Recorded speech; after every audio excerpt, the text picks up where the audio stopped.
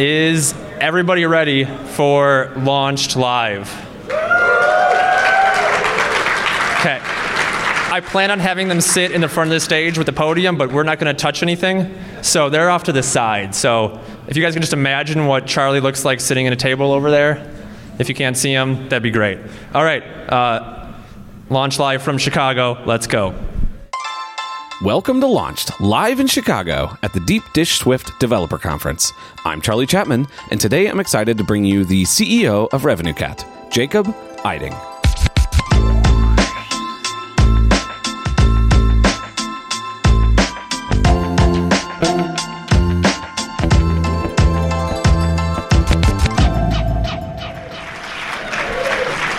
Oh, that was amazing. Hi, everybody. Thank you for having me on this podcast at a hotel. Yeah, this should be interesting. So before we get started, I'm going to do the super professional podcasting thing here, and I have disclosures to make, which is interesting. Sorry, everybody. Yeah. This is really exciting for those of you who've never listened to the show, probably. But RevenueCat, he's the CEO of RevenueCat.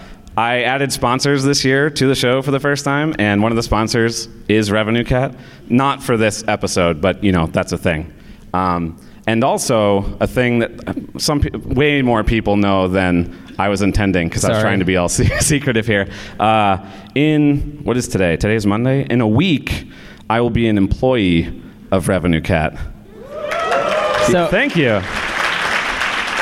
Yeah. So this was planned. Josh, like most of this conference, it went from a funny joke or idea to a thing that's extremely real very quickly. So this thing was planned a long time ago, before I had sponsorships, and definitely before there was an idea of me working for you. So that's not the reason for this. I just wanted to make sure I had a really easy interview. Yeah. No, I really want to assure you all that just the journalistic integrity is going to be there. The hard-hitting questions that you're used to will definitely be here. So most of these notes were prepared way ahead of time. I know it's weird to use your phone, but John Gruber did for the talk show, so I feel like super professional, cool, right? Yeah. Okay, so journalism, we're still intact here. This is very much journalism. Yeah, podcast journalism 101. So first question, what is it like being the greatest CEO of all time? Well, that's a great question, Charlie. So, no. Yeah. I really want you to answer that. It's a good gag. The answer is I wouldn't know. Okay, all right. Well, that was really awkward. So here we go. So let's actually do the thing. What I normally say is, before we get going, I want everyone to know get an idea of who you are. So The three questions I always ask is, where are you from? Do you have a formal education related to what you do? And what was your career like leading up to RevenueCat? Oh, boy, how much time we have. So where am I from? I'm from a very small town in the Midwest. Yeah. Which is why this conference is very exciting to me. To have a real computer conference in the Midwest is very exciting. But I'm from Ohio, a small town called Versailles, like the one in France, but pronounced like you're from Ohio. And I grew up there. Didn't really have computers exposed to me much. I just thought they were cool. And my dad would bring them home from the factory or whatever, and when there were spare computers that were going to get thrown away. And that's how I kind of got into them, fixing them, putting them together, stuff like that. So that's the first question. Where am I from? Formal education. So I went to college. I did go to college at The Ohio State University. This is a very Midwest show. I actually studied physics in school because I got, in 10th grade, I got Stephen Hawking's Brief History of Time, and that from the library. It was the only book we had in the library. It's a big building with one book in the middle. Book. Yeah. And I actually saw this. I was at I live that town now. I saw that same copy recently. I was like, wow, that was an influential book for me. Wait, you have the same copy that you checked out from the library? Yeah. Wow, what's the overdue fee on that? Yeah. No, I don't have it. But yeah. Anyway. I actually studied physics in college. I didn't know really what I was going to do with my life, but I quickly learned that most physics is done with computers. Did you know this? Most everything is done with computers.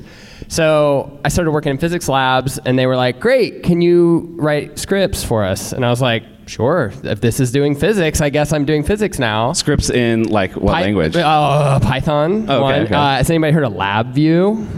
No. LabVIEW. Any LabVIEW fans? Anybody? In the crowd? Yeah. Oh, look at that. Yeah. That's surprising.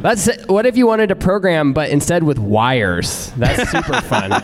And that's how I got my start, like cutting my teeth on that. And then this would have been just a timeline-wise. This would have been like 2005, 2006. So.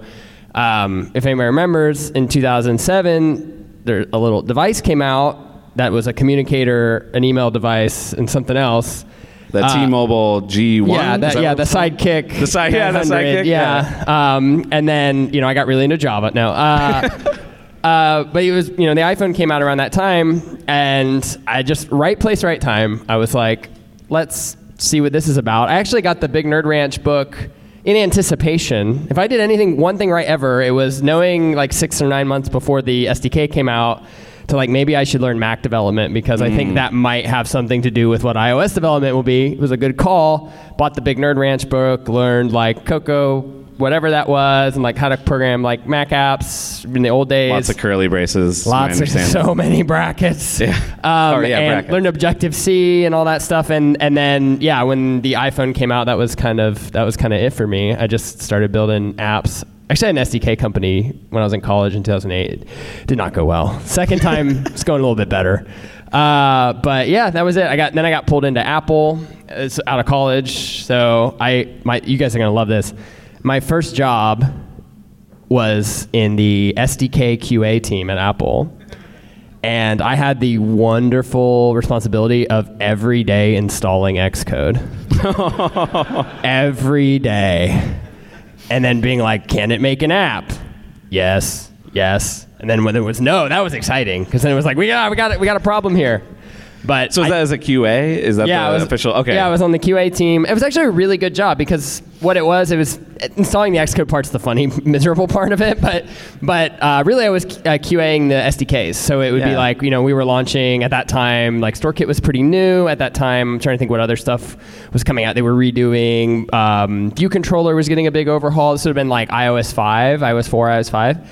And it was such a great experience to cut my teeth for a year at Apple, seeing how the sausage is made. Like the way that and you all, we're staying here because we're working on their platforms, but they make software in a very unique way. Like they know how to put the passion in. They know how to just grind it out. They're like, every day there's bugs and we're going to smash them until it's really good, right? And watching that process was a big influence on, how I made software going forward. I forget what your question was. Have I gone way off the rails? That's the point of this show. Oh, okay. To go off the rails. Okay, yeah, so good. This is perfect. But anyway, I guess fast forward just the career summary. I did that for a year, and then obviously after a year I was done installing Xcode. So I was like, at least I want to do that once a quarter and not every day.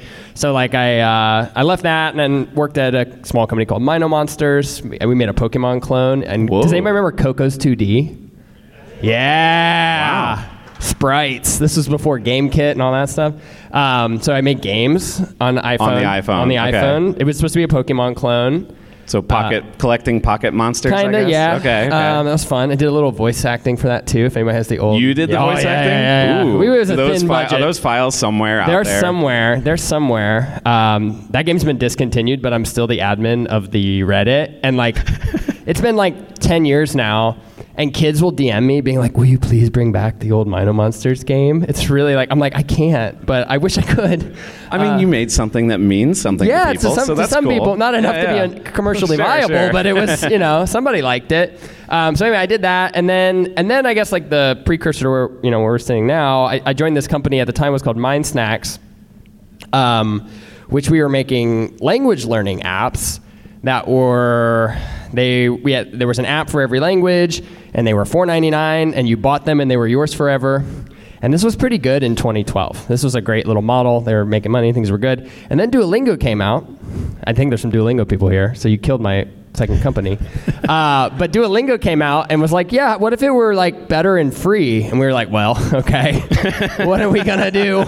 And that was I joined this company and we were 40 people. I was just a hot new engineer or whatever. And we started working on this new project, which eventually became this app called Elevate, which had the two things there is one, we were we were really lucky. The app was really well designed. It was a brain training app. Became app of the year. It was, say that again. It was a what training app? Brain training. Brain training. Brain training. It was like little mind games. Okay, yeah. Make you smarter, supposedly. And so, sorry. People, it's a good app. And we got app of the year in 2014. But what we did right before, this was literally, and this is a really heroic story that's not mine to tell because it wasn't my company, but I'm going to tell it anyway. Company was kind of on, we were getting there. Like bank account was getting a little low. And we were trying to raise money, and it wasn't working. And we had gotten Editor's Choice that spring, and we were like, okay, Editor's Choice, but like we were still trying to do the like pay once model. Does the Editor's Choice thing make much of a difference? It used to be a big deal. Okay. Because it feels or it looks like it would feel very good, but you always wonder if that makes an actual impact. It's not as good as it used to be. Okay. It used to be when you got Editor's Choice, you were like on the front page of the App Store for a week. And it was that era. It was sweet. And then you got the little laurels that came later and like all that. But like, yeah, it was a big deal. So you would get that. But anyway, we got that and that was a great boost. But like we couldn't raise money. It was like kind of a stretch. Anyway, and two things happened. In November, we added subscriptions to the app, kind of as a Hail Mary. Like, let's see if people will pay recurring for this. And this was auto-renewing was the thing? Yes. Then? Okay, so this was at the same, we were also saved by the trends because if y'all remember, you couldn't add subscriptions unless you were like a newspaper. They had they had a lot of restrictions. They weren't really comfortable with recurring fees for software at the time. And so they were loosening it up, and we were like, okay, we read the App Store legalese, and we're like, okay, I think we can sneak this in. Like, I think they're going to let us do it, and they did, and we got it in, and then literally it was like 6 days later, we got a call from App Store editorial, like, hey, you guys are App of the Year, and we're like, oh, great, because we were almost out of money, but we we're going to tell you that anyway. And so those two things happened, and yeah, it became a real big boon for that company. And that's the precursor to this story, which is that implementation of StoreKit. It wasn't the greatest. We did it in a few weeks, and we didn't know what we were doing. And then suddenly, which wouldn't have been a problem if we had no customers, but then suddenly we had thousands of subscribers and a really bad infrastructure. And Miguel, who's in the room, my co-founder, we spent a lot of time, there he is, hi Miguel. We spent a lot of time basically we spent 3 years undoing 2 weeks of bad choices. Yeah. Everybody's had that experience here. It's a good problem to have. Yeah, and that became the genesis for why is this so hard? This should be Apple's not really solving this for everybody, and there's a lot that you need to build to make subscriptions easy.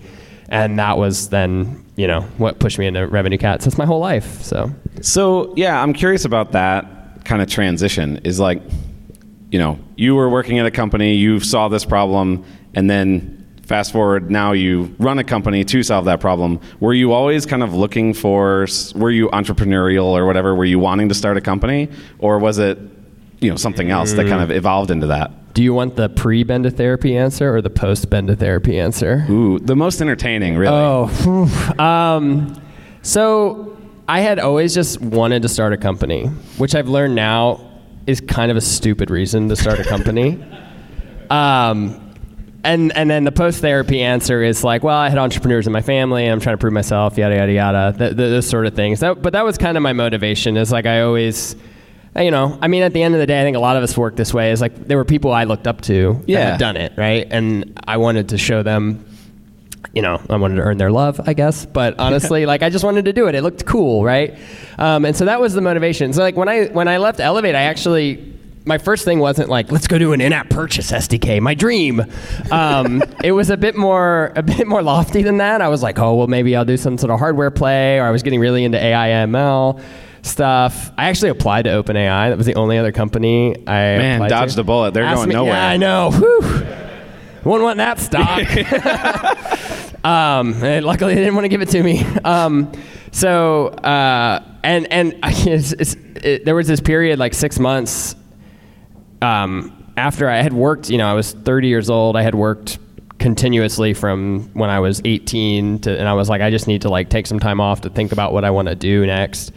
Honestly, the most miserable 6 months of my life.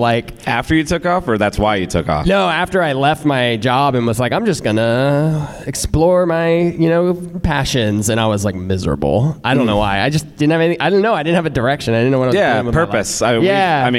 I guess podcasters don't know this, but there was a whole talk this morning about, having purpose is a key to happiness. Yeah, and when you lose that, it's kind of it doesn't have really to be hard. There's no right purpose necessarily. You just need something. And I didn't have anything. It was like, I was free but miserable. But anyway, so I did that for 6 months, and I was like, I should do this business thing. And I was like, okay, electrical airplanes. I don't know anything about airplanes or electrical stuff. Okay, maybe not the best idea. AI, I'm kind of a neophyte. Maybe it's not a good idea.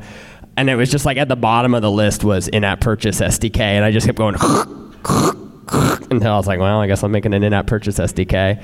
And I'm so glad I did for obvious reasons. One, it was like on that list, it was the only thing I was good at. So I was like, pick something you're good at as a general thing in life. Like if you're good at something, unless you want to learn to get something new, that's of course a different thing. But I wasn't good at running a business. So I knew nothing about building a business, any of that. So I'm glad I picked at least something I knew something about. Like that part was somewhat easy.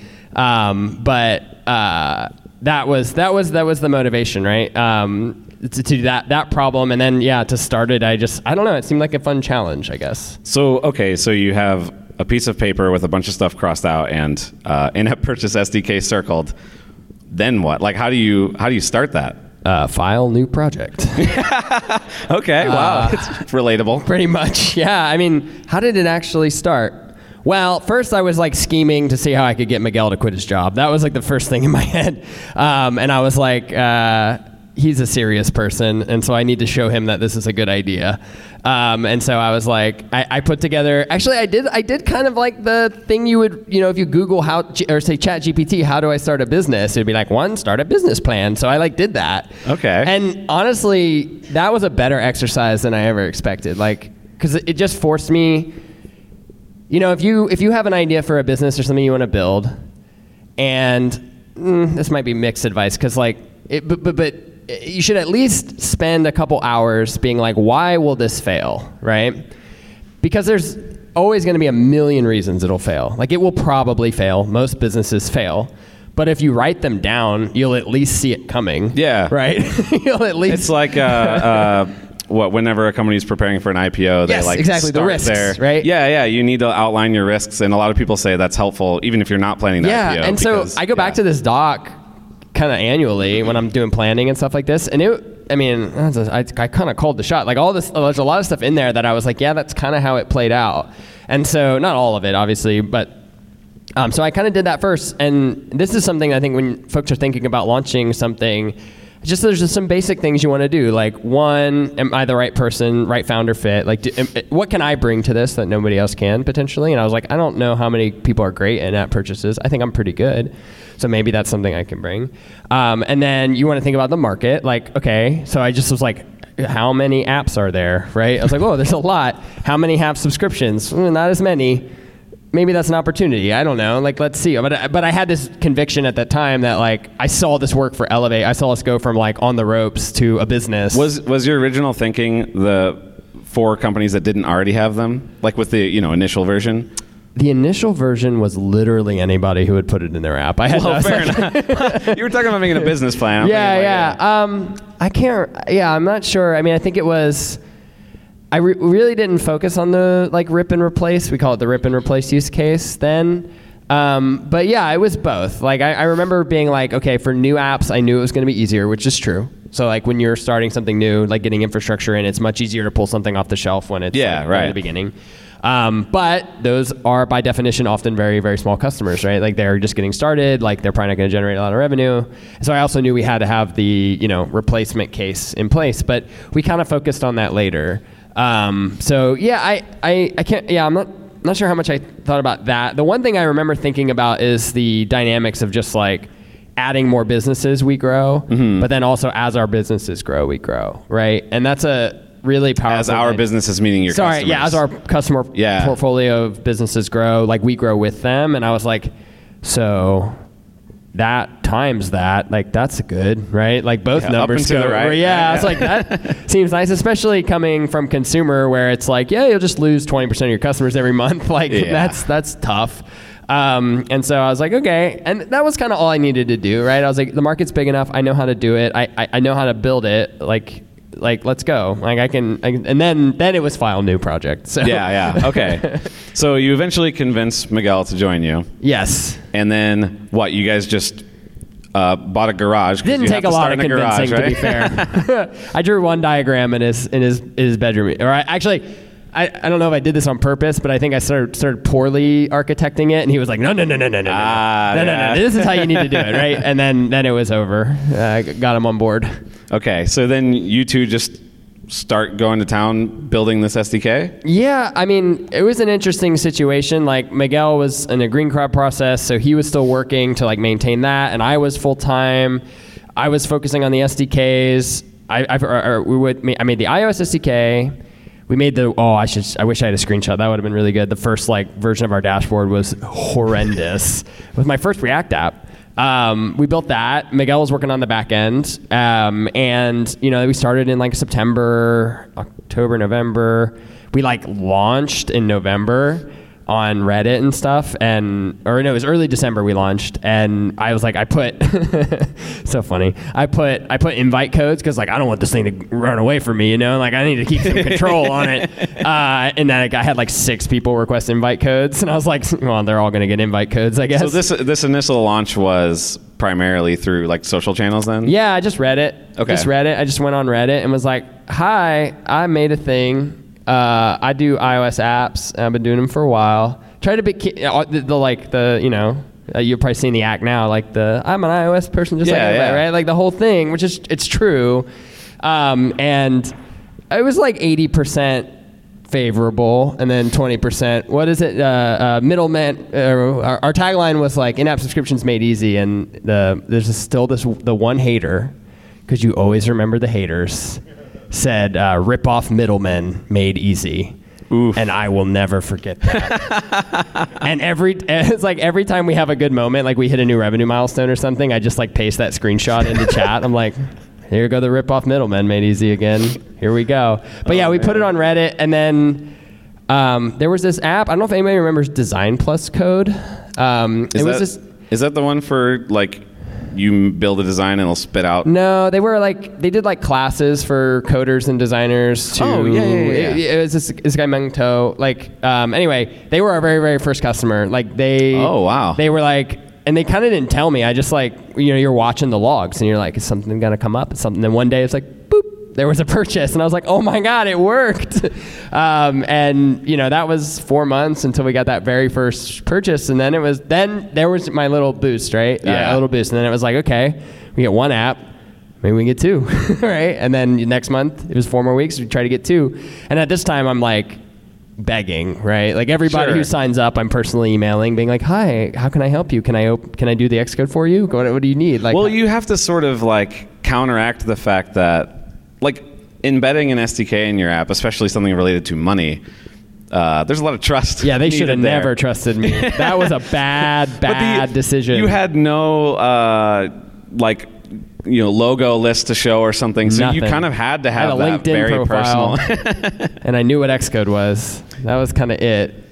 And like that probably should have been the first sign that maybe we were onto something. Whereas like the pain of StoreKit is so bad that people are willing to trust me, right? Like that was maybe the first signs that maybe we had something here. But at the time it was just like very, very slow. Like that's crazy. It's always interesting. Like I've interviewed a lot of people for this, and there's 2 different stories. There's the like, you make a thing and it just does nothing for a long time. Maybe you even take a break for a while, and then something happens and it takes off. And then there's the big splashy launches, which is the ones you feel like you always hear about. So I would have guessed that yours was more on the big splashy side. But one of our launches was, so this is a thing that you can do, advice time, is you can just keep launking. Like if you launch and nobody sees, like you never just launched. Try again. Yeah. Okay, that makes sense. And we did. So you just put like grand opening on your restaurant 3 weekends in a row. You can tell this banner's been up for years. That says grand opening. Super sun faded. Exactly. And it's a little dishonest, but like I didn't say how long the grand opening was, right? Like it's still grand. And open. Yeah, and open. Definitionally true. And we did. So progressively we went through a couple other launches until things started to actually pick up. So you like would do big marketing-y launches of new features, or literally just it's the same introducing thing? RevenueCat, the new thing that never existed before. So we had an interesting. So we kind of were in this state of it was up, but like I wasn't really promoting it. It was mostly me like showing it to friends and being like, is this interesting to you? Well, first one was, is this interesting to you? What do you think of my idea? And then two, it was like, can I put it in your app, please? You don't have to pay me. Just let me put my code in your app. And that was actually really, really useful because even if I had friends that weren't motivated to do it, I was like in their app, seeing what their call structures were and their code architecture was, and I learned a ton about why my SDK was good, why not, and you could just iterate, right? At that point, it's like, oh, that's dumb, fix it, right? And that was very, very helpful. Meanwhile, we were like open for business, but like nobody was really signing up. And then that would have been through like the spring of 2018, and then we applied to Y Combinator, and that was like the kind of when I started to take it seriously. I was like, oh, I guess this is a real job now. Like, what was that like? Like, did you feel like when you applied, you're like, oh no, I need to be like a business now? I don't know what I was thinking. I think, I guess like, I now sort of regret why I applied. Because I think at the time I was in some ways seeking validation, right? I was like, I needed somebody with authority to tell me it was a good idea, right? Yeah. And it's okay because it was helpful and it like made our business. Like I don't think I would have. Miguel and I learned a ton in that 3 months, and they invested and gave us connections and some. And we got a ton of customers through YC as well. Like we were just talking about that validation. Well, not the validation for you it's personally, both, right? But the validation, that's social proof, right? Yeah, that's a good word for it. But it was like internal social proof too. Was part of it, right? It's like, okay, I am a real business. Let's go, right? Which is somewhat embarrassing now to think I needed that, but hey, I needed it, right? So, and who cares how it came along? And But that was I think when Miguel and I were kind of like maybe half foot in, half foot out, like up to that point, we didn't really know. Once we knew like, hey, these folks are going to give us some money, and like, Miguel quit his job, like we just that's when we just hit the gas and haven't really stopped since. So was the first many versions, were you iOS only at first and then eventually came to Android? Yeah, so it was only iOS in the beginning. I always knew that cross-platform was going to be important. We were cross-platform at Elevate, and so I just got to see it's a non-linear complexity thing. It's complexity A times complexity B, right? But like obviously I didn't have the time I didn't need 2 SDKs to validate a lot of what I needed, so we just stuck with one. But then when we got into YC, I had sometimes it's good to like set like tell people you're going to do something, because in the YC application I said we will have the Android ready by the time YC starts, and we got accepted. I was like, well, it did say in there I was going to have it ready by the time we started. So then I built the Android SDK really fast, and that was actually good because the iOS SDK had some iterations on it. Then I could just kind of copy. It's different, but a lot of ways the same. And I've done Android in the past as well. So okay, that was what I was going to ask. I was like, that's the last time I touched Java, I think, but thankfully.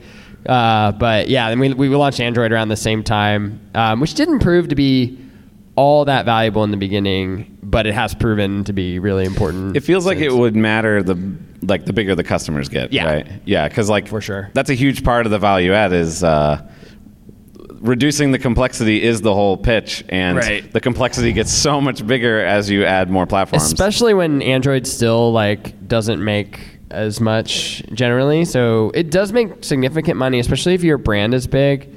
But then it also, I think something people don't consider is if you're trying to achieve any amount of virality, having Android is really important, because what you don't want is somebody who's ready to promote and then they go to somebody with an Android and they're like, they can't tell you about it. Like, how many times as an Android user you're probably like, oh, cool, an app, great. Like I can't use it because I'm on Android, right? Is there an Android one, right? Right. So, if you have Android, then you kind of open up those channels for promotion and virality and things like that. But it's definitely not something you want to do early, right? So Right. Yeah, exactly. You want to get that right on the one platform first. Yeah, I was curious about just Android and subscriptions in general. This is a great topic for an iOS conference. Yeah. But like, let's talk Kotlin. yeah, but I think there's, at least for people like me who are definitely very ignorant, there's a... Oh, me too. That's great. Yeah, perfect. Have that in common. There's an idea that like it doesn't work on Android at all. Like ads are the only thing that could possibly work, or selling data or something like that. Yeah. I guess, is that true? No, I can tell you, no. It does not work as well. So like, and it's iPhones are more expensive, right? So people that have iPhones typically have more disposable income and are going to have higher conversion rates, higher retention rates. People, money correlates really well with how much people spend, right? So you kind of just can kind of assume that. It's not boldly true for all Android users. Obviously, it's a much bigger platform. There's more Android devices. That's the thing. There's way more people. You can't really generalize an Android user, right? It's a very like in different countries and different even stores and all this stuff. But no, it works. Like we have significant amount of revenue on Android coming through our system, and but again, it's like 10, might be 10, 20, 30%. And so that's not super important when you're just trying to get that first thing, right? But like you said, having it as almost like it's a feature of the iOS app. Yeah, in some ways. Yeah. Well, I think, the business. I don't want to speak for Curtis. I don't know where he is, but I think he's talked about this before. Shake your head no if this is the case, but like having slopes on Android, I've literally watched this happen with my friends who are skiers before, made it more viable to them because like when they go skiing with their friends, they all want to use the same thing, right? Yeah. And so even if Android's not making that much, it's a feature for even if the you don't iPhone monetize user it. Yeah, exactly. that Android supports it's just consumer expectations are that if you're serious, you'll have both, right? And that's obviously not true, right? But like, because I'm up here saying do not make an Android app essentially, but at some scale, there's a consumer expectation that you have it, but it's non-trivial, right? It takes a lot of work. There's not a lot you can share, and I don't recommend it for most people, That makes sense. So another thing that's like interesting about your business, I guess it really is all, iOS or Android developers, but especially true, I think, for you guys is like kind of the dependence on the platforms themselves. So like StoreKit and Google Play API, is that what's called? Google Play Billing. Google Play Billing, that's right, yeah. My best friend. But like part of your whole pitch is those things are really complicated, but they change all the time. How does that like impact how your company operates? Because something new can come out and you have to deal with it be immediately. Reactive. I mean it's much to my consternation. It's like I have ideas for things we want to build new, and then it's like, Google just went ahead and totally changed everything, and so now we just get to redo what we already have. And it's a little bit painful, but that's kind of what my pitch is like I'll eat the pain for you, right? Like we can suffer so that folks can not have to suffer as much. And so it's a little demoralizing, but again, it's like talking to customers. That's like being in a place like this is so helpful for me and for the team I have here, and just that's why I'm on Twitter all the time. It's because like if I never interacted with people that used my API, like there's no amount of like metrics going up or whatever that could motivate me. It's when I hear the stories and can attach people to them that's what gets motivated, right? That's what motivates me. And so I can change. They could change it every year and I would be fine. Like please don't. Please, really don't. But it's just part of our job, right? It's like part of our core thing. And we would love to build more stuff and move faster, and we will. But we've kind of centered on this, and the core thing for us is doing it right, the core of it right, and that always like be the top for us, right? So when people change stuff, we got to get excited to read the new docs and deal with it. So like last year, was it last year when StoreKit 2 came out? Or was it 2 years ago? I don't know. Either way, whatever. When StoreKit 2 came out, my vague memory of this, as someone who didn't have to deal with it, was that there was a little bit of fear that maybe it would mess you guys up. I have some other hater tweets that are like, bye-bye RevenueCat, link to the StoreKit 2 page. Yeah. I remember that day. How was that, like, in the moment when that happened, what was the feeling? And then how did you kind of respond to it? Can we curse on stage? It's like, oh shit. I don't know.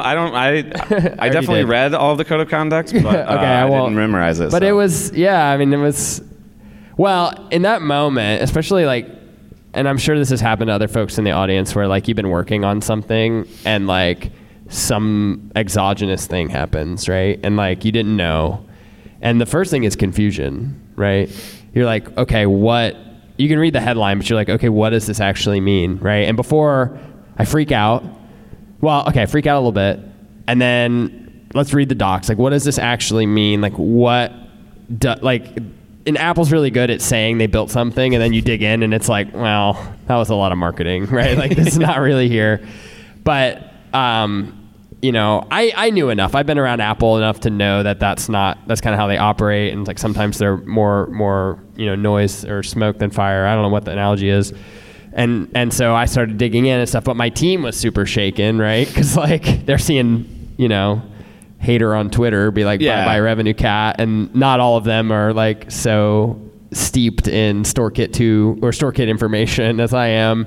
And so, we had an all-hands meeting that day where I was like, I don't think we're dead.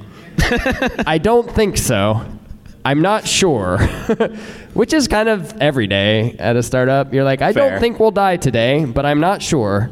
And so, it was definitely, I don't know, when you're building anything that you've put a lot into and you really care about, you know, you're on edge kind of constantly. Right. Like you're ready for it to die, especially because you knew it didn't used to be a thing. You knew it was nothing and you made it a thing and you pushed it up the hill. And so your expectation is that if you stop pushing, it rolls right back down the hill. Right? Yeah, from the outside, a company like that looks default alive, but from the inside, no, it's like the opposite, right? Like, it's like, you know, there is some truth to that. Like you get to a certain scale, it like starts to kind of work on its own, and but it's automation. That's all it is. It's automation. Right. Somebody still has to be like, you know, pushing it and moving it and all that stuff. And I think that's one of the things as a founder, as you scale a company, sometimes you feel somewhat alienated because people that come in. This is a good talk about our company values. When you come in late and you're kind of like, well, this whole castle just exists for eternity, right? Like this is a thing that's always existed and always will. And you're like, stone. Yeah, exactly. And you're like, dude, this is all made up. Like we just built this like 10 minutes before you got here, right? And I constantly retell. That's why stories are super important too. When you're building a company or a brand or whatever, it's like constantly retelling those myths and understanding like this came from nothing. I don't think I've had many people I don't think I've had anybody who's a startup with this many employees. The whole like company myth thing, like there's an element to your story that is, I'm guessing here, that is like, I'm not going to say a lie, but like... you can say it, Charlie. Well, no. That's intentionally structured to make it more clearly articulate the story, right? Yeah, a shtick, I think that's what they call it. Have you been intentional? Like, this is a weird question especially... Normally, it's on recording. Think very carefully about the next question you're going to ask, Charlie. Is everything you say a lie? No, like, I guess... As you're building a company and bringing people on, how much are you thinking about that mythology and like how you create a culture that's a certain way? This is not recorded, you said? This is recorded, yeah. Oh, okay. All right, well, I'll also say it anyway. I always joke. This is a joke. This is a humorous joke. But I always say you can't have culture without cult, right? Like, and is that bad? Maybe bleep that out. But I when folks start, and so the answer to your question, have I been intentional about it? Yes, like because a brand, I don't know, it's all around us. Deep dish Swift is now a thing. Yeah, like Josh had an idea. Yeah, give him a round of applause. Seriously. Yeah, a little pandering. Talk about this didn't exist 10 minutes ago. But, yeah. That's what this whole thing feels like, knowing him 10 minutes ago. But it's like a brand, and now there's people here, and it's real. Like, it's fake, but it's real, right? It has an existence now. And if Josh stopped pushing on it and all the folks, helping bring this together, it would maybe dissipate, right? But like, it has created a thing, right? And that's true with the company, right? And like what we do, our brand as it extends beyond, when I'm telling customers and folks that might use us or folks that think about using us, like why I started it. The nice thing is it's true, right? Like the story I've told you is true. It's just embellished a little bit, right? Like I try to make it interesting. Yeah, it's entertaining. That's right? I didn't find the right words, but. And that, hopefully it makes it more compelling to listen to, right? Yeah. And to answer your question, like, when you're building a company, like, it's much better, even if you all agree to kind of participate in the fantasy a little bit, it does make it better. But that's like kind of what I do is like, when I onboard people, I'm like, hey, like, these are our values. They're made up. Like, they're fake. But I find if they're still useful, right? Yeah. Like, all of this is fake and kind of made up, but like, it's still useful. And I think that's what I want people to come into it. It's like, come into the party, enjoy like being part of the brand, like the company, the mission, like all that stuff. But also remember, this is a fake thing and it's a business, right? So like, don't give everything to it. But when you're here, we can kind of just all join in the collective. Like, I guess that's the counter, or the thing you have to avoid is you can go too far. Oh yeah, you can totally get lost in your own thing, right? Yeah, I'm a little bit true. lost in my own thing. Like, don't get me wrong, like it's a little bit all consuming. Yeah. But I think that's what. It's nice to live in the Midwest where I have family that are like, have no idea what I do and could not care less, right? And they're keeps like, you grounded. Yeah, they're like, what do you do for work? I'm just like, computers stuff. Like, and they're like, cool, like IT. I'm like, yeah, I like IT. And then they pull out their, can you help me? and they need you to get it connected to the Wi-Fi or whatever. But yeah, that's a really good question. That was a hard hitting one. That wasn't on your list. Yeah. That I approved. No, I'm kidding. Speaking of being grounded, in the last, I guess, month, I don't know, I feel like the last month has been insane in my world, but sometime in the very recent future, you guys have had a couple series of sort of setbacks isn't the right word, but hard things to deal with. Yeah. I guess I'll just let you kind of explain what happened. Story time, if I have the server. Well, let's talk about March 2023. Well, like, 3 things happened in March. I don't even remember the order anymore. But we had a couple computer problems, which is kind of normal. But then also our bank went out of business. Oh, yeah. And so people ask me, like, how much money did you have in there? And I'd be like, all of it. And they're like, how much? I'd be like, a lot. Like, a lot. And so we can talk about that first, because I don't even remember. Like, the whole month felt like a day. But, it's just very funny. Like, Miguel, when you start a venture-backed thing, you don't have a bank account because you don't need one. And then you get investors, and you're just like, you're doing a million things. And they're like, hey, use Silicon Valley Bank. You're like, great. Sounds good. I'm in Silicon Valley. That makes sense.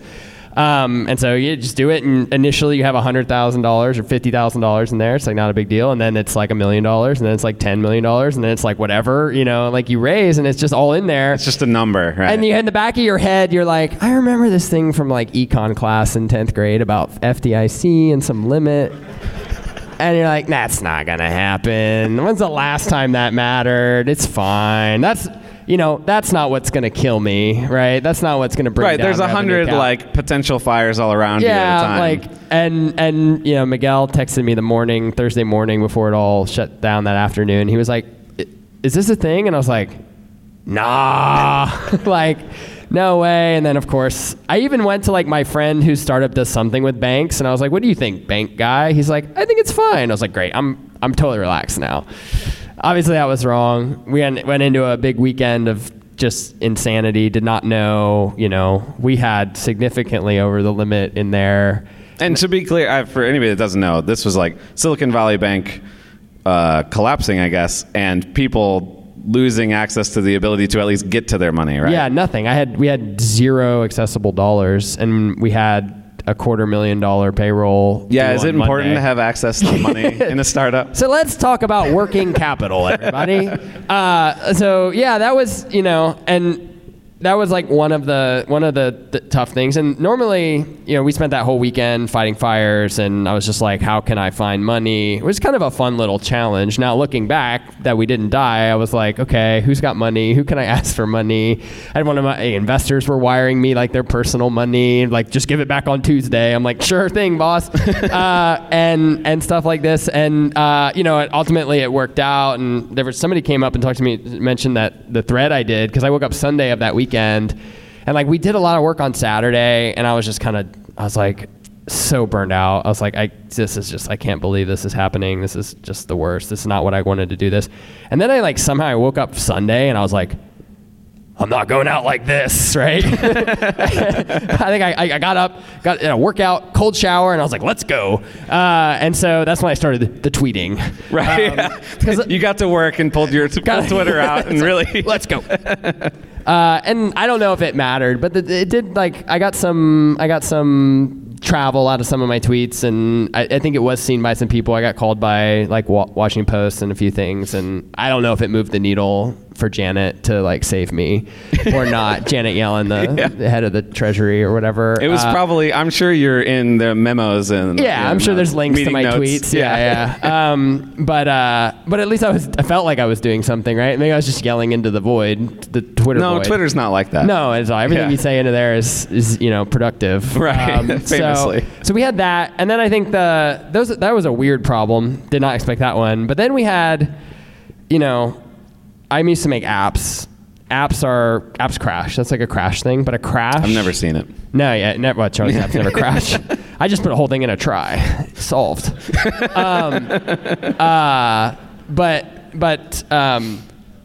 Apps crash sometimes. Sometimes all your users' apps crash because you ship something really bad. But like that's not that common. It's usually it's one person experiences a crash. When you have an API where everybody's app uses it, and you break a lot of people all at once. Yeah. And so we had in February, AWS just decided to turn off our database and our backup database, which was, it's great. It was great because they were in different availability zones for high availability. But they were actually they're like connected to the same power strip. So sorry, we tripped on it and they're both off now. Imagining the from Airplane where the guy just pulls the cord out. Yeah. Like there's a single server. And yeah, exactly. Yeah, and whoop, there it went. We had that, and then we had a couple like self-inflicted issues also in March, and it's kind of just all compounded. You think you're like out of the woods. You're like, oh, I've got money, we got revenue, we're growing, I've kind of got control on things. And then it was like bam, bam, bam in like 3 or 4 days, or like 3 or 4 weeks. We had a bunch of stuff like this, and it's humbling. It's good to know like at this scale, I still feel vulnerable, right? Because I think if I didn't, I would probably be demotivated. Like there wouldn't be skin in the game, right? Yeah, like I can't lose. A game you can't lose isn't very fun, right? So as painful as it was in some ways good, I guess. So how did you, coming out of that, was there a whole bunch of, all right, we need to rethink how we run things? Yeah, so reliability has been, obviously it's like a big thing for us always. And it's, there's prevention, like don't break things, right? Sure. And then there's when things break, how quickly can you fix them, right? And they're both very different, right? Prevention is about being very slow and intentional, methodic, tests, reviews, defensive programming, things like this. And on the other side, mitigation, when something goes down, that's a whole ballgame. That's everybody in the war room, like fog of war, like what's broken, where's the failing, the servers are screaming, what's going down, and that's, and this is not the place, but as bad as it is, you feel the really stakes, but that is like I'm going to use this word exciting, but not like in a like I can't wait to do a server outage, but like just like a very intense environment where like, and when you can solve it, it can be really thrilling, right? Right. But like sometimes it takes a long time, but it's a skill in OL. It's like, how do you teach people to do that? Miguel and I had to do it, over when you were small. Yeah. But in teaching a team how to do that, it's especially challenging because, Miguel and I used to hold the whole system in our head. And now like that knowledge just gets spread out, and so making sure that the right people are in the room to be able to fix it and quickly and things like that. So it's interesting. I've never thought of the sort of difference between those two. Yeah. Like it's almost like I always think of like if you work at NASA or Boeing, everything moves so just dramatically slow because everything has to work perfectly. But also, sometimes if something really goes fast. wrong in a specific moment, you have to be faster than everybody else in the world. Yeah, those are hard. two different muscles. Very different muscles, right? Yeah, and interesting. So yeah, I mean, after all that stuff, I mean, one thing, Miguel and I woke up that it was like literally the week after SVB went down, and we were like, well, we got to fix this now, and we came up with this concept, like, and this is one of these. It's a regret that we didn't build this earlier in the process, because again, it was like, it's like when the servers are running, you don't think about it. You're like, oh, it's working. We've got tests and detection and stuff like this, and we don't usually go down. But Amazon usually doesn't turn off our database, like, and stuff. And so, like, we woke up that next day and we're like, all right, we gotta act. And the first thing we did was like design the system to be basically like apocalypse mode. Like, not rely on anything. What is the bare minimum we can do to make sure people's apps are still delivering? And that's on the prevention side. Yeah, so it's like, even if something just totally like unexpected happens, like we have a backup layer. And then the other stuff, that's in some ways the easy solve. We can build something. The harder solve is, like how do you move quickly and build things, and not like just, because I can tell you, if we never shipped code again, we'd probably never have an outage, right? Like, like if we never improve the service. Well, not on the things you're not dependent on, I guess. Yeah. Excluding these external dependencies, which are pretty reliable. Like AWS is, okay, I'm not going to finish that sentence, but like,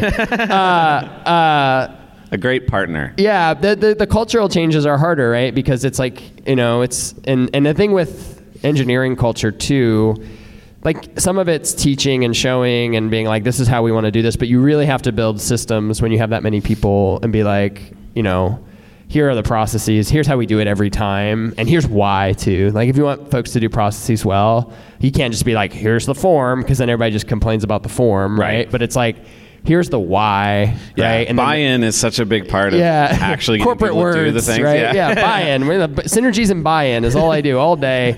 But that's much harder. But we're, I think certainly it's like a wake-up call, right? Like focus again. And it goes back to that core thing. It's like when APIs change, we have to be there. When we're fighting server fires, we have to be there. And stuff like that. And yeah, again, it's like I'm a product person, I think, at heart, and like I want to build new shiny things, but I know I don't get to have my dessert until I eat my vegetables. Yeah, so yeah. That's where we're aligned now.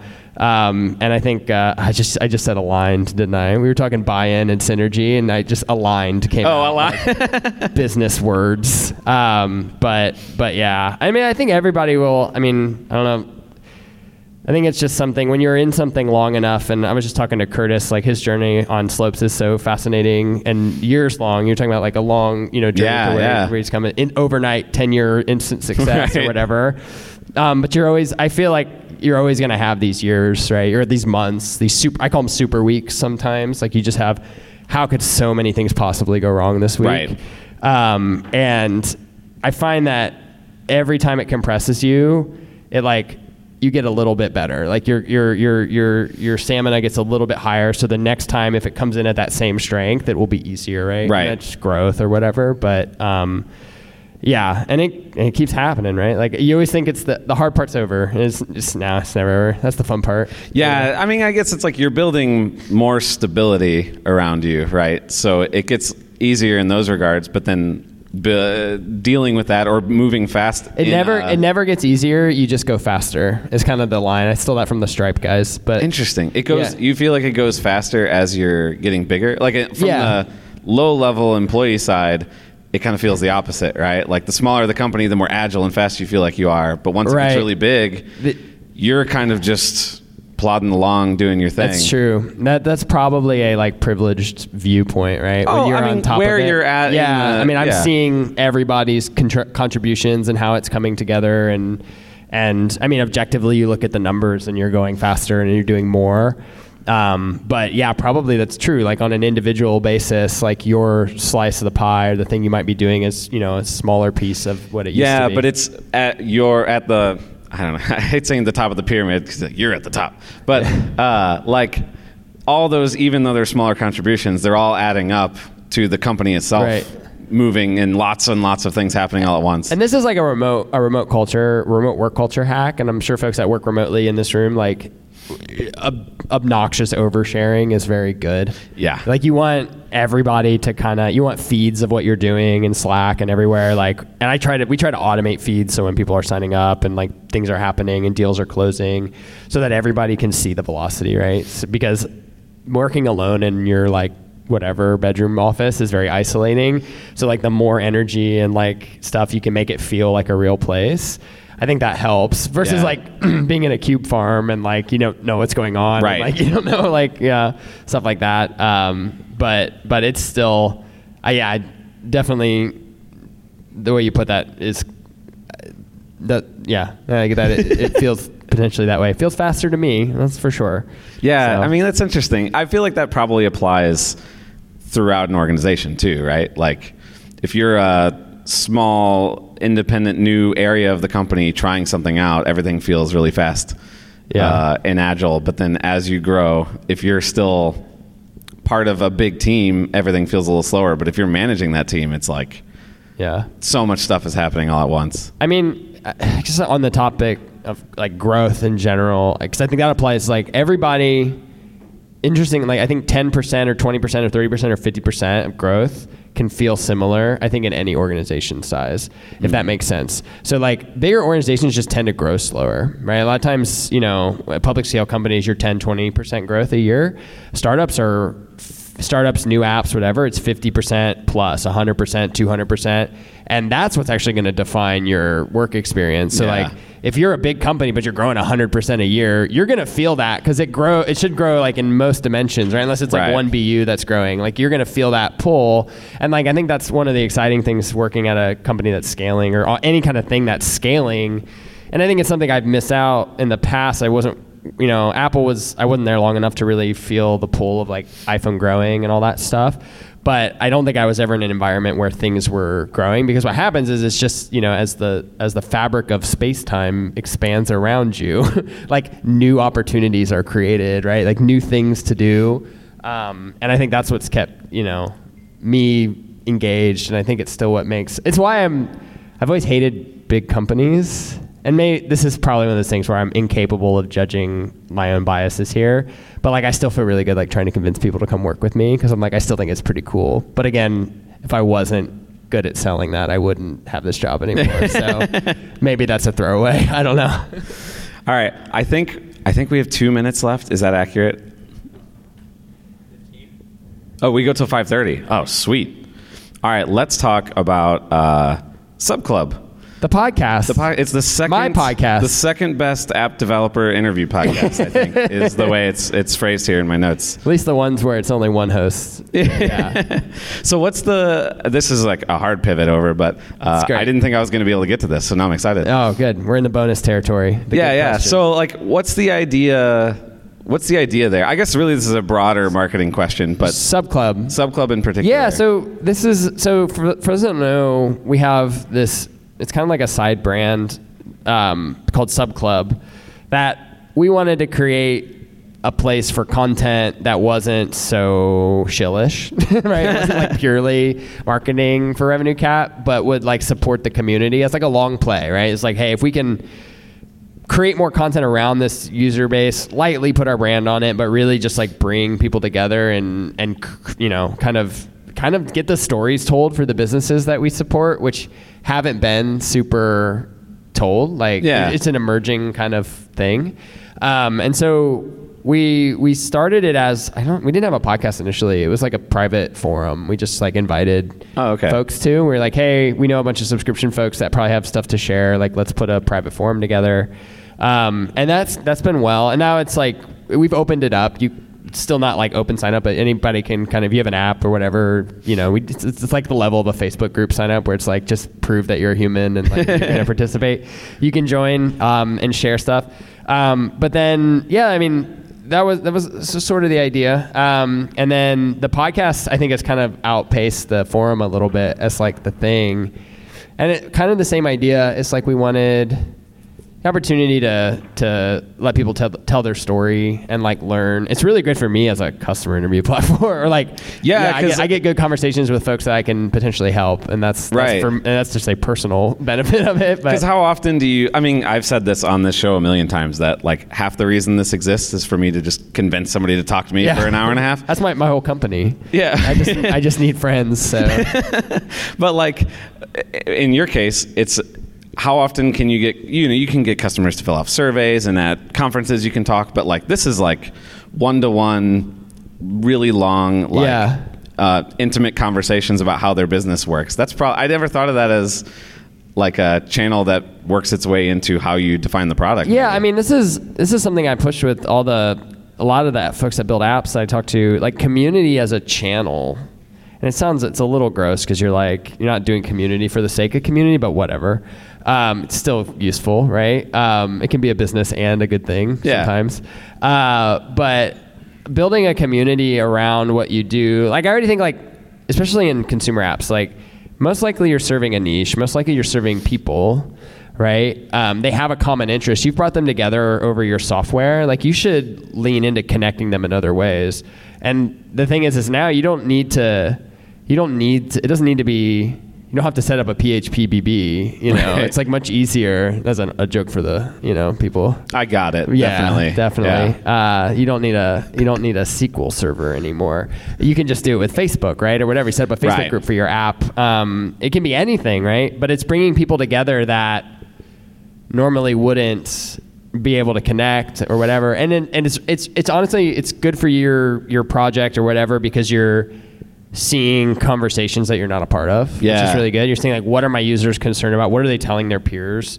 It's also, just a place, to get ideas from, to like, get allies from as you're building stuff. And it's sticky. Like people will call back to the beginning of the show that the Mino Monsters app that I made, like that never really took off, but like we created a Reddit and people are still hanging out on that Reddit. That app hasn't been on the store in 10 years and people are still on that Reddit posting about it, right? Because there was a community aspect. And I think that's just something about human nature. Like we like to build social groups that are cohesive around things. I mean, look at this. Yeah, exactly. Audience, like, right? This is a thing, right? Yeah. And it's real. And like you can kind of build that, I think, for whatever it is you're trying to build. If it's something you're passionate about, bring your people together, right? Maybe there's already a forum for that and you don't need to. Sure. And I would argue don't fracture and create like 5 different groups. Like maybe just lean into the community that exists. But when I think about RevenueCat, like the community was hugely influential for us getting off the ground, right? And like I have everybody to thank for only having 1 or 2 haters on Reddit, not everybody just throwing me out the door, right?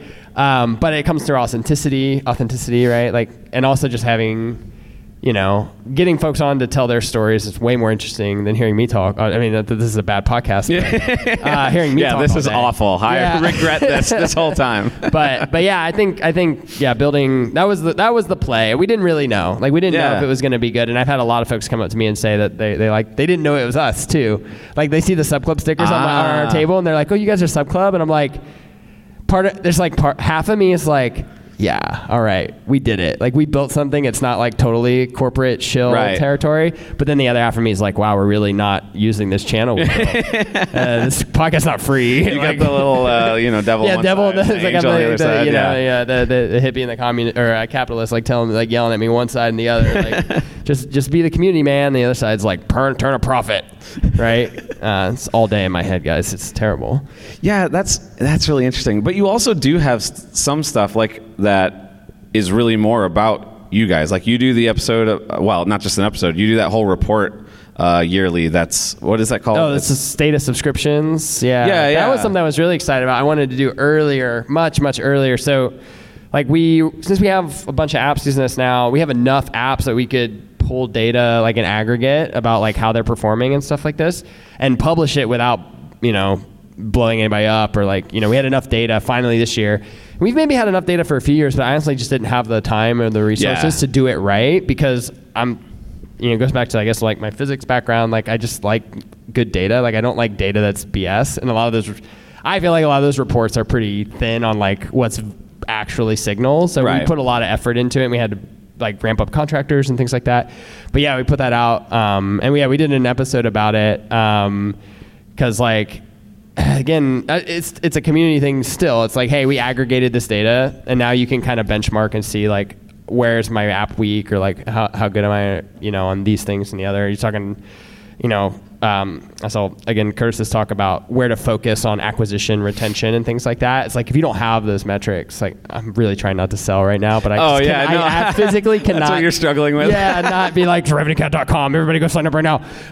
But if you don't know that stuff, it's like you can kind of spend time on the levers that aren't really important. Yeah. Right. So that's why we made it, and I think like. Yeah, I was pretty happy with it. Did you find it useful? Was it good?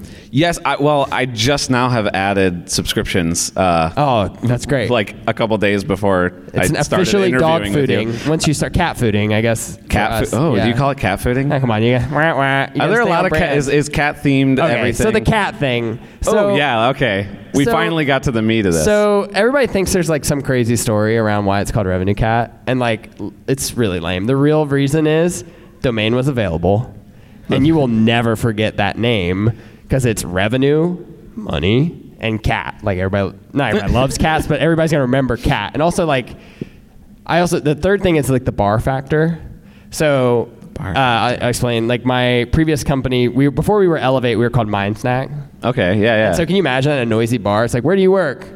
Mind Snack. And they're like, what did you say? Mind Snack. It had like no like hard consonants in it. Oh, so I was like, okay, I need a name, and literally that's what it was, and it's worked because like you can hear it in a noisy room, it's memorable, and I could get revenue.cat. Like that was kind of what it was all about, and revenuecat.com. Wait, you have revenue.cat? I didn't know. I have revenue.cat. I have revcat.com. I have rev.cat. Pretty much every permutation, just in case. Yeah, you got to be careful. Yeah, locking it down. One of our competitors has revenuecat.ru, and it redirects to their website. Don't punch it in, please. Should we beep that? Which I should be mad about, but honestly, I'm like, that's pretty funny. Well played. That's pretty funny. But yeah, that's all it was. I don't have a cat. I've never had a cat. I really don't. And then the cattiness has kind of been turned up to 11. We hired a new head of marketing who's like, we're going all in on cat. And I'm like, all right. I was like, I tried for years. I was like, I just keep it lightly cat themed. Like, I don't want to get too cattish, but it was like too late. It's out of my hands now. It's you again. Fires you fight, and fires you let burn. And I'm just like, that one, it's fine. I think people like it. I don't know. It's fine. I like puns quite a bit. Yeah. So I think the organizer of this conference also is a small fan of puns. Yeah. I don't know if anybody knows Paul Graham, the Y Combinator guy. He's the only one who was very vocal about hating the cat aspect of it. And like, I'm already a little self-conscious about it, but then like this like tech luminary, whatever guy is like supposed to be important, and he's like, oh, your business is great, but the cat, no, it's terrible. Nobody's ever gonna use it. And I'm like, oh, okay. That's when I bought RevCat.com. $6,000 I spent that same day. Wow. Yeah, that's how insecure I am. I ran out and I bid on it. It was parked, and I was like, well, it's mine now. I have venture money. I can spend $6,000 on a domain I'll never use. Commissioning music. Oh yeah, commissioning songs. a theme song. That was a zero interest rate phenomenon for sure. That was last year? Yeah, this was. I'm not explaining what this is. So anyway, I commissioned. Yeah, again, in a moment of mania and zero interest rates. I to go back to the cult culture thing, and like I was like, you know what we need. A theme song. That was the first thought. We need a theme song. Like all companies. Yeah. Well, you know what? Honestly, there's this, I believe it's in India, tractor company called Joshy Josh. It's just called Josh? It's the Josh Tractors. Okay. And somebody linked me a theme song, and I was like, you can just sing a song about your company and record it and put it on YouTube, and that's a thing you're totally allowed to do. And so when I saw that, I was like, it would be pretty funny if we did that. That's like kind of where it stopped being normal. Right, because at that point, it's like, oh, haha, that's pretty funny. I have a song. Yeah. And then I was like, but I can't just do it normal. So I also found the guy, so I was born in 1987. Pokemon was a really big thing when I was like 9. And I don't know if you remember the television show. Yeah. It had all these themes about independence and like exploration, and and the theme song is really, it's bopping. Yeah, it's really good. It'll amp you up, and I still listen to it. So anyway, I found the guy who sang the song, and I got him to write the RevenueCat theme song. And the rub is I didn't tell my finance people until I kind of had signed the deal. And they were like, you spent what? On what?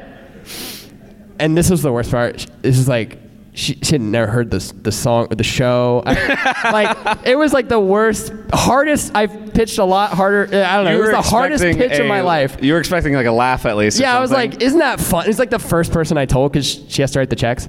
And I was like, expecting like, oh, that's awesome. And she's like, I'm so confused by what you just did with our money. But anyway, it's on the TV out there if you guys want to hear it. So we have to use it now because now there's interest rates and I do get it stuck in my precious. Head. There's that. It's okay. It's catchy. It's catchy. But I probably could have got it for cheaper, but like no regrets, right? And stuff. And now we're using it for marketing too, which is great. I did not intend it for that. Synergies. Yeah. I originally wanted it to be an actual parody of the Pokemon song. And then I was like, it's covered under parody. But then I was like, as soon as we put that leaks and then it becomes commercial, then it's not parody anymore. And then the Nintendo's going to sue me, which would be kind of cool. That'd be exciting to use that word in the same way as before. To be like, yeah, this is how'd your startup die? Well, I got sued by Nintendo because I stole their song from a cartoon from 20 years ago. But everything else was going great up to that point. So, you win some, you lose some, right? Exactly. So, all right, we are getting close on time. I'm not used to actually having a real time limit, so I'm like very conscious. It's a skill you build, Yeah, I guess so. So I'll ask you the question I ask everybody to end the show, which is, what's a person or people out there that have inspired you that you recommend others check out? At Elwatto, ELWATTO. It's my co-founder. He's back in the back of the room. I love him very much, like in a co-founder way. And we've worked together for a long time now. And like, I suggest this to anybody. I think the only thing worse than no co-founder is a bad co-founder. But if you can have a partner in a business, and it's somebody you can really trust and stuff like that, there's I can say this confidently, 0% chance I'd be here right now. Like, and not just because like he's good at computers and stuff, but like when you have highs or you have lows, it's nice to have somebody who's having a high to like balance it out and stuff like that. And that's true. It's getting real cheesy, but that's true outside of business relationships, right? Like, it's just like surround yourself with people that can help you get there wherever that might be. Yeah, lift you up when you're down and elevate your wins. Yeah, exactly, and can push you and kind of, especially if you get really close with somebody and call you on your BS too. Like, they know you better than anybody, and like they're not afraid. They know the relationship is strong enough to like push you and challenge you and stuff. So, yeah, I definitely check him out. You asked me to come up with somebody this morning, and first I thought Miguel, and I was like, I gotta do better than that. But then I forgot to think about it. So. But it's a good one anyway. Quite the endorsement right there. It's a good one anyway. You should check him out. Elwatto on Twitter. So. Awesome. All right. Well, I think that's it. Thank you so much for doing this kind of insane thing. I hope it was... I heard some laughter. So yeah. It could have been at us or with us, but either's fine. Better than it's silence. All laughter. So thanks, everybody. Dude, that's your job. This is your podcast. Yeah. Well, where can people find you and your work? At the big red booth that's plastered all over this conference. So. What about the people listening? Because this is a podcast. Sorry, they're not here. I keep forgetting that, actually. Okay, yeah. Hi, so internet sorry, people. Everybody. RevenueCat.com. Thanks for listening. I hope you enjoyed the first ever launched live. I'd love to hear what you think. You can find me on Twitter at _ChuckyC or Mastodon at Charlie M. Chapman at mastodon.social. Huge thanks to Josh Holtz and the entire Deep Dish Swift organizers for setting this all up. For show notes and more, go to launchedfm.com.